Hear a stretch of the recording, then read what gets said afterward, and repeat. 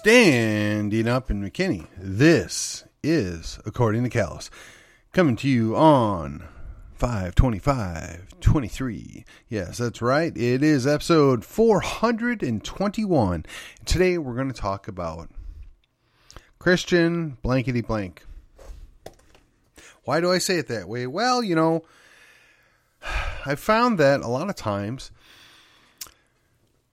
when the wrong people get a hold of something, they tend to muck it up. So, in this world, there's this boogeyman that was created called Christian nationalism.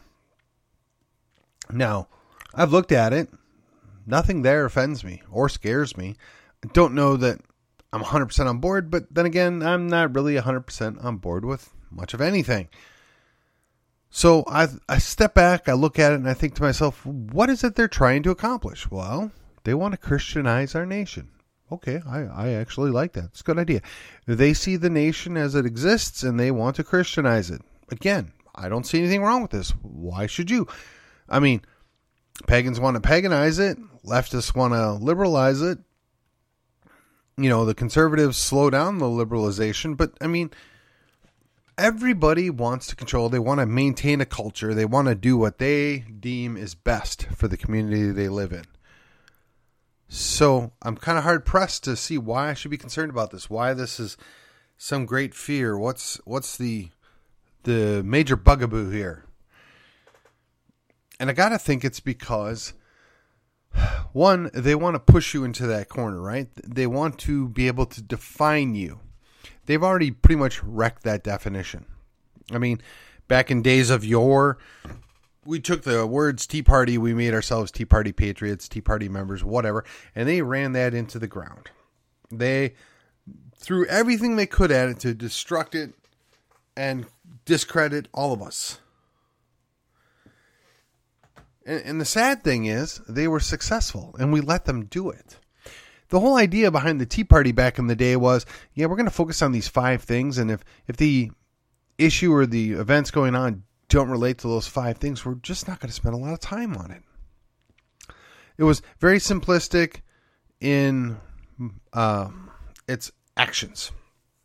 And not simplistic in a negative way, but just streamlining what we're going to be involved in. We stay out of the rest of this muss and this muck, and we're going to focus on the things we can fix. In many ways, that was supposed to be helpful, supposed to be good. And there were a lot of people that were aligned with the Tea Party that necessarily weren't Christian. They necessarily weren't overly conservative. They just didn't want these things messed with. They thought the feds were wrong. They were out of line. Until the full assault came on us, right? Well, you must be a racist. Well, must you be a hater? Oh, you're homophobe. You're this, you're that. And it's like, really? And people bought it. They bought it all the time. You didn't have to prove anything. You just call the name long enough and they would believe it. And it's like there was this floating definition that just got made up as time went on. So let me ask you. If you're a phobe, that means you're afraid. Well, I'm not afraid of any of this stuff. I'm not driven by fear. I'm not largely driven by emotion. Can I promise you that 100% of the time I don't have any emotion in my actions or my thoughts or my deeds? Well, no, of course not. But primarily, you have your emotion, you process it, and then you decide what's the best thing to do going forward. So, while it would have been very easy, when they introduced the concept and the idea of Christian nationalist. Ooh. But what's even funnier still is, as Brian McClanahan had pointed out months ago, these words together has been around for a century. Many of the old progressives, in fact, referred to themselves in a way that was called as a Christian nationalist, or more by action and deed rather than words. But, I mean, think about it. How do you think we got the Pledge of Allegiance put in all the schools? They tried to create a civic religion right out of Abraham Lincoln. Again, Brian McClanahan talked about this many, many times. And we allowed this to happen. We allowed this supra-regional federal government to be all-encompassing and all involved in everything that we do, and basically allowed us to do certain things because we all bowed to it because we wanted that money. We wanted Uncle Sugar. Well, how did that work out for us? And now the conservatives, right, the right, if you will, the so-called right, is cowed by being called names. That's ridiculous. That's kind of crazy. So, when I look at the fact that I'm in Texas, and Texas took part in 2 acts of secession apart from the actual war for independence that took place before Texas was formed, both times they were in the right. And only one time did they lose, and they've been told for, 160 years now that they were wrong and evil to think that they could do this on their own. All based on one issue. And that one issue apparently is the only issue that matters, and it's the only thing we're allowed to discuss when there was a whole lot of other things going on. And we can go cherry pick specific speeches and specific issues and argue and waste time on this, but at the end of the day, it was always understood at the time that the Union formed that the states could go their own way. It wasn't necessarily thought of as a good idea. It wasn't something to look forward to or desirable outcome, but it was perfectly legal and acceptable for them to do that until it wasn't. And that was promulgated by a guy that wanted to replace Christianity with a civic religion. And the people surrounding him were called radical Republicans because they wanted to institute their version of puritanical tyrants or puritanical tyranny upon the rest of the country, right? They wanted to make sure that everybody did it the way they thought was best. They wanted to enforce their will, their power over everybody. And forget the consequences, forget the outcome. They thought they were right, and they were going to make sure you did it their way. Fast forward to 2023, and look at what we've got going on in the world today. Look at it. Did you ever imagine this if you're my age 30 years ago, 40 years ago? And for you millennials out there, right? Did you ever imagine this would be the way things were going to be in 10 years? Back in 2013, did you ever foresee this is what we would be dealing with? And I don't know why anybody is okay with this. The clown world is in full effect. The American people, or at least the powers that be in the American country, have determined that evil is good and good is evil. They have turned up that which is normal and elevated the abnormal. And we're supposed to sit here and accept it and take it and not question it. And then along comes the idea that, well, if we were to try and Christianize people again, if we were to bring back that morality driven by the Old and New Testament of the Bible, we could fight back at this. We could effectively push this stuff back. We could retake our country for God. Well, of course, they didn't want that to happen. And they redefined their word and put it upon this group. So you're Christian nationalists. Well, okay, sure, fine. And rather than these people who have a little bit more of a spine than your average conservatives, they say, okay, fine, you want to use that hate language? We're going to take it, we're going to adopt it, we're going to run with it. I mean, MAGA no longer scares anybody, so, we've got Christian nationalists. And really the thing that's most interesting about all this, the people that were most fearful of this are progressive Christians. I know some. We can't have that Christian nationalism. Why? What's the concern? They support Christianity. They think the whole nation would benefit by being Christianized. there's all this terrible stuff involved with it, and they're going to force you. Well, actually, I really haven't heard any Christian nationalists talk about forcing anybody to do anything. They do want to change the laws. Oh, well, there you go. You're going to force people to do it because you changed laws.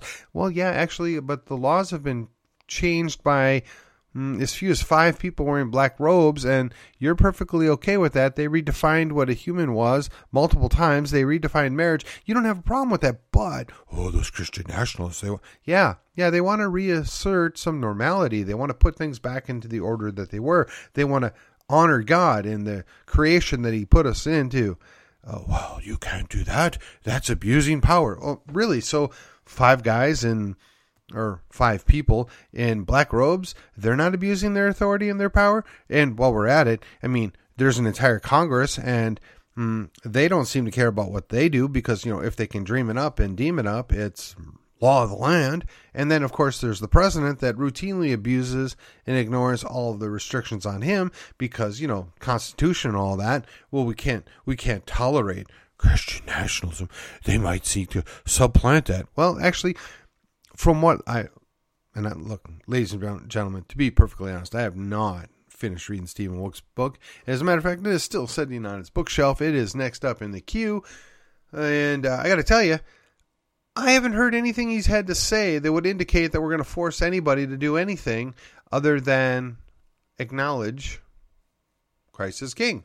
And then even then, it's not going to be a force. It's just going to be, this is what we believe, this is what we're going to do. You can join us or you can leave. And I'm really not sure how inviting people to go somewhere else is the end of the world. But yes, here we are. Oh, you can't do that. You can't expel people from your country. That's terrible. Well, they do it all the time in Africa and Asia.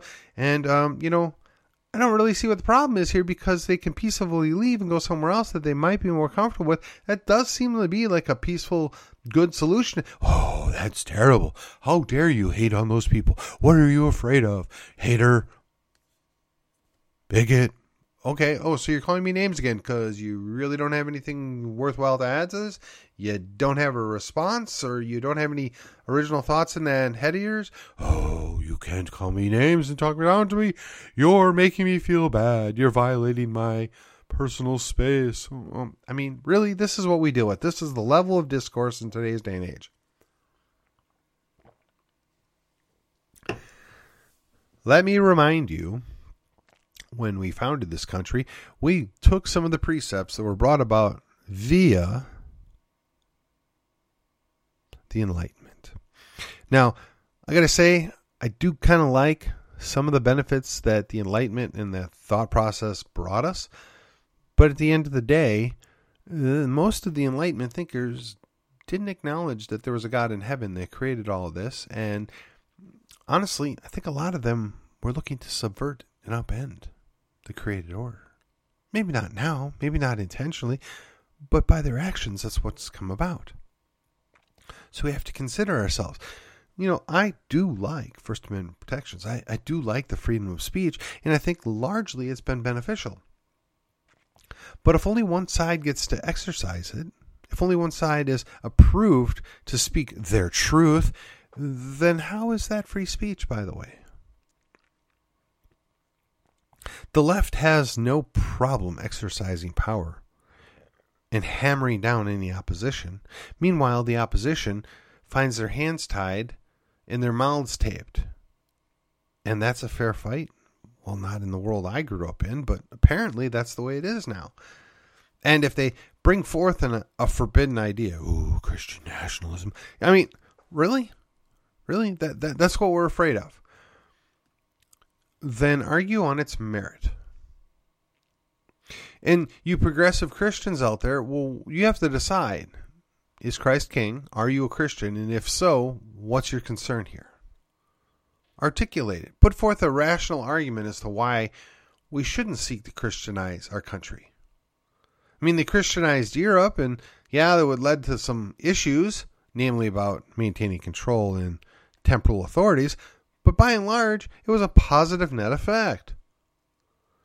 Look at what's come out of Europe in the last 300-400 years. Oh, what about those racists and the genocidal? Okay, well, people have been doing that since the dawn of time.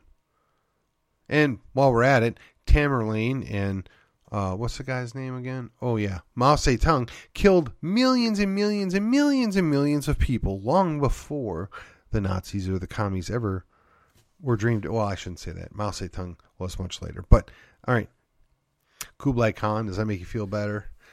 These people are excellent at what they do, which is mass murder. We protect that. We say it's a different culture. You don't understand. It's acceptable. Really? So when the Hutu and the Tutsis were fighting, we should have just sat back and let them do that. Okay, good to know.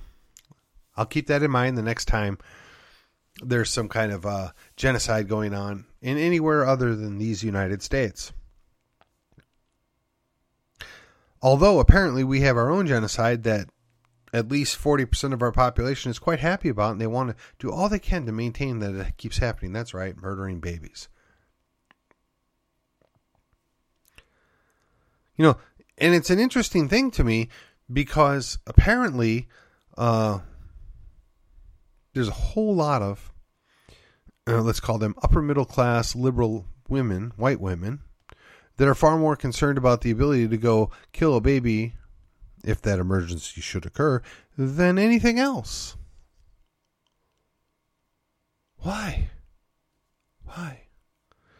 Well, when did life become so valueless? Oh, you don't want to talk about that. That's bad. That's bad manners. How dare you project on that? You're just a male. You don't understand. Oh, come on. Really? Really? That's what we got now? We're so short-sighted that we think killing babies is a good option going forward. I mean, even the Chinese, who don't value life at all, have figured out that, well, maybe we killed a few too many people. Maybe we want to slow down on the kill trip and produce some more babies.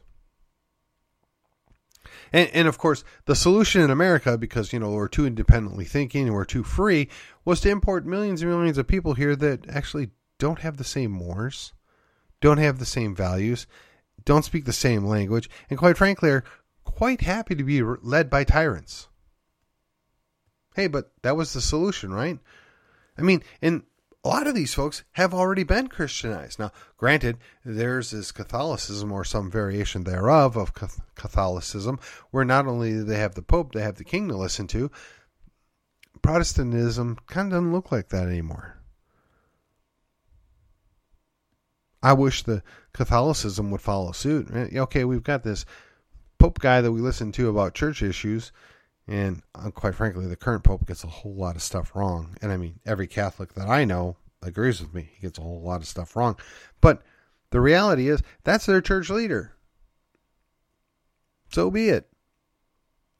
But if he focuses on church stuff and as a church leader, okay. But that doesn't mean that he can't and he shouldn't. And granted, this is a touchy subject here because, one, I'm not Catholic, and two, I probably disagree with 75% of the things the current Pope would have to say. But as the leader of the church, he ought to be able to speak about pressing issues. He ought to be able to advise his people how they should look at the world and how they ultimately decide to vote. But yet Protestants don't do that. Or at least white Protestants don't do that. And you got to ask yourself, why is that? Well, they believe in this thing called separation of church and state. Well, okay. What exactly are we separating here? The state gets to make all the rules and impose all the challenges on the church, but the church has little to no input on what goes on at the state? That doesn't seem very balanced. Well, let's try it again. Well, the church can influence its people, and those people go vote, and they determine what the state does? Okay, that sounds pretty decent. That's what kind of sort of worked for a long time. Or the church is successful in Christianizing the people, and the people only elect good leaders, and those good leaders reinforce the idea that we are a Christian nation. And you're free to leave to go to the next nation over, like pagan Canada there, and if you want to have the same, let's call it Western European style luxuries of indoor plumbing and electricity, yeah, you can go to Canada for now. And when I say Western European luxuries of indoor plumbing and electricity, I mean stuff that's reliable and presently available as a reliable thing. I mean, yeah, I know exists most of the world now, but really, it's not really reliable. And that whole indoor plumbing thing, that's kind of iffy. And again, I'm not suggesting that these things are perfect or they're not without their downsides, but that's kind of what we want, right? Everybody likes being able to flip a switch and have light and power and computers and radios and so on and so forth. I kind of like the idea of going and turning the handle and I got fresh, clean water coming out into my sink. I rather like the idea that I can flush my toilet and that waste goes somewhere else. Now, in a regenerative world, we might be able to save our water off of our roof, run it through a filtration system and utilize it for things. And then if it's gray water, we would recycle it in our greens plot, right? The little garden outside. And for that black water, yeah, it would go in and be composted in with some other stuff. And in 3 months, we'd have more usable soil. Yeah, okay, that's great. And you could do that. But for all of that, you're probably still going to need electricity. And where's that going to come from? I mean, you could generate it on site, but that's a challenge. That's difficult. It's readily available and realistically cheap for what it is in this part of the world. Yet, the people that run things, those pagans that are in charge, they want to worship Mother Earth and take those things away and put you in a helpless position to their tyrannical edicts, lest you should remember that you were created to better things or for better things. So it's really simple. Do you want to suggest that the one world run by a few elites that seem to think that unless you're one of the so-called elites, you need to eat bugs, have one child or no child, and live in a rental home and do as you're told without question? Or do you want to consider the Christian nationalism? Maybe it offers a better option. And look, I realize there's a whole lot of stuff in between there on that scale. Right? You can go with the full pagan Gaia worship, socialistic worldview and domination of the entire earth, or you can go full pagan pandemonium mass murder. Or you could bring Christ to the rest of the world. You can Christianize the world and realize that there are other nations, other tongues, and they can be separate and independent. Function on their own. And quite frankly, a good number of them ought to be able to get along with their neighbors. We've managed to do that once we got past the, Protestant Catholic divide by and large. But it doesn't mean that there's not going to be war or bad things happen, because we're still men. We're still fallen creatures. We still have bad impulses. That sin never fully leaves. Yet, we can pretend. We can live in the fantastic future world that's bright and shiny and all is perfect and there's no want of anything, but that will likely never, ever happen. Or we could choose to base our lives on the reality that's in front of us and how can we best improve that? How can we best improve the lives of most people in the area? Can we articulate a way forward without trampling on people's rights, God-given rights, to be able to do certain things without interference? I got to tell you, while I'm hopeful, while I choose to remain hopeful, and I think it's all possible, if not plausible, there's a very, very real disaster headed right our way. Whether you fully believe in the biblical understanding of what the future is or not, whether you subscribe to Christianity or not, you've got to be able to look around the world and see all these negative things that are playing out in front of us and how those that perceive themselves to have power and control and have special rights are dictating the terms of which we are allowed to live and function every day. And what are you going to do about it?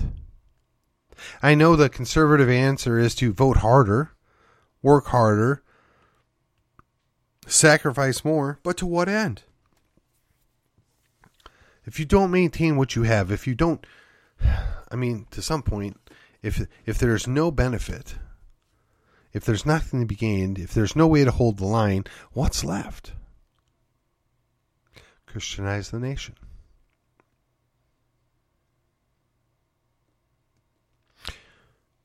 Repenting brings acceptance. Rededication brings an opportunity. But that requires we, the people, are willing to humble ourselves before our Creator. Are you willing to do that? I got to be honest, I struggle with it. Every night I'm like, Lord, just tell me what I'm supposed to be doing here. Tell me what's next. Guide me through this, because this is tough.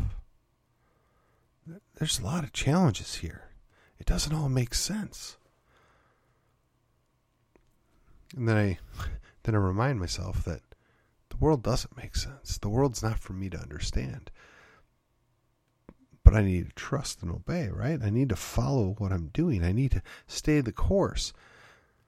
And I'm telling you, those of you that are listening out there, whether it's 500 or 1,000 or 50 or 600, doesn't matter. Get on board. Listen. Go where you feel led. Take your stand there. For some people, that means you exit and build. Yeah, I totally stole John Bush's term there. I think he's right. I don't know if I necessarily agree with everything the guy says. Once again, not looking for 100%. But he's all about people being independent of the system, being able to make it on their own. I agree wholeheartedly. Maybe you stay and you look at how can I utilize the resources that we have readily available in the best way forward. Some would call it regenerative. Some would call it permaculture. Doesn't matter. Take advantage of what's right in front of your face. Do the best with what you've got. Maybe some of you say, you know what? I'm an activist. I'm going to do the activist thing. I'm going to protest or assert rights or go stand in the gap. Good. Good for you. Go for it. Do it. Some of you might say, you know what? I have young children to raise. That is my number one priority. And I'm going to homeschool, or I'm going to put them in a private school and volunteer my time there so that I can help the other students there. Great. Great idea. Please do it. You're building up the next generation.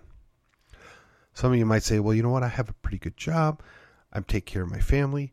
I got a little extra I'm putting aside to do this or do that, or support my church or support this organization. Great. We need people to do that. Maybe you say, well, you know, I've done well. I have a nest egg. I have money to invest. I'm looking for opportunities. What can we do? How can we build up our community? Oh, I don't know that I'm the first guy you should ask, but I would tell you, start another business. Bring people on board, partner with them, buy a building, repurpose it. Repurpose lots of things. If they're standing by doing nothing, that's an opportunity for investment. That's an opportunity to improve the situation. An empty building is worthless. An empty life can feel worthless. We have to give meaning. We have to give purpose to a lot of people. And we can do that. But you have to be willing to put in the work. You have to be willing to make an investment. Everybody's got a different way of looking at this. But if we all remember, we're working for the King. And not Elvis, by the way. The King in heaven, right? If we're working for the King of Kings, He will bless our actions. He'll guide our way. We have to just be willing to do that. And again, I say to you, do you fear Christian nationalism? No, not at all. Why should you?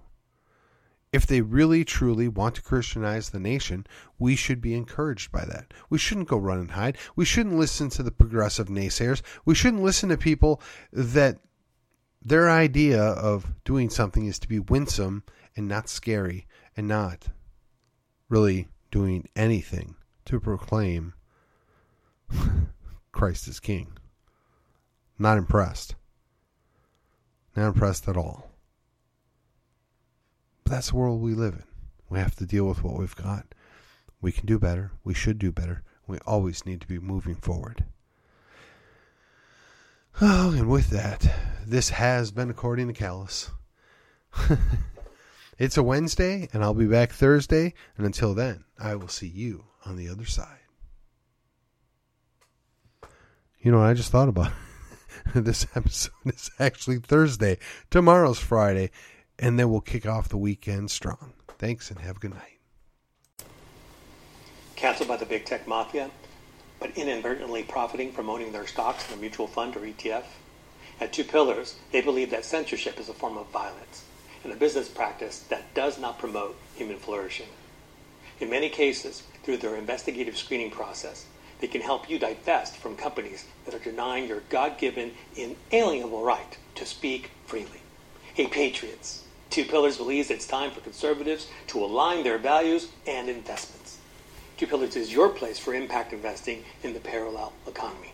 Find out what's in your investment portfolio with a complimentary portfolio review. Contact them today to learn more. Call toll-free at 833-377-0051 or send an email to info@twopillarsam.com. That's info@twopillarsam.com. Get started today. Advisory services are offered through Jacob & Boaz Asset Management, LLC, doing business as Two Pillars Asset Management or Two Pillars, a registered investment advisor in the states of Texas and California. Two Pillars is not endorsed by any government agency and is not engaged in the practice of law or tax advice.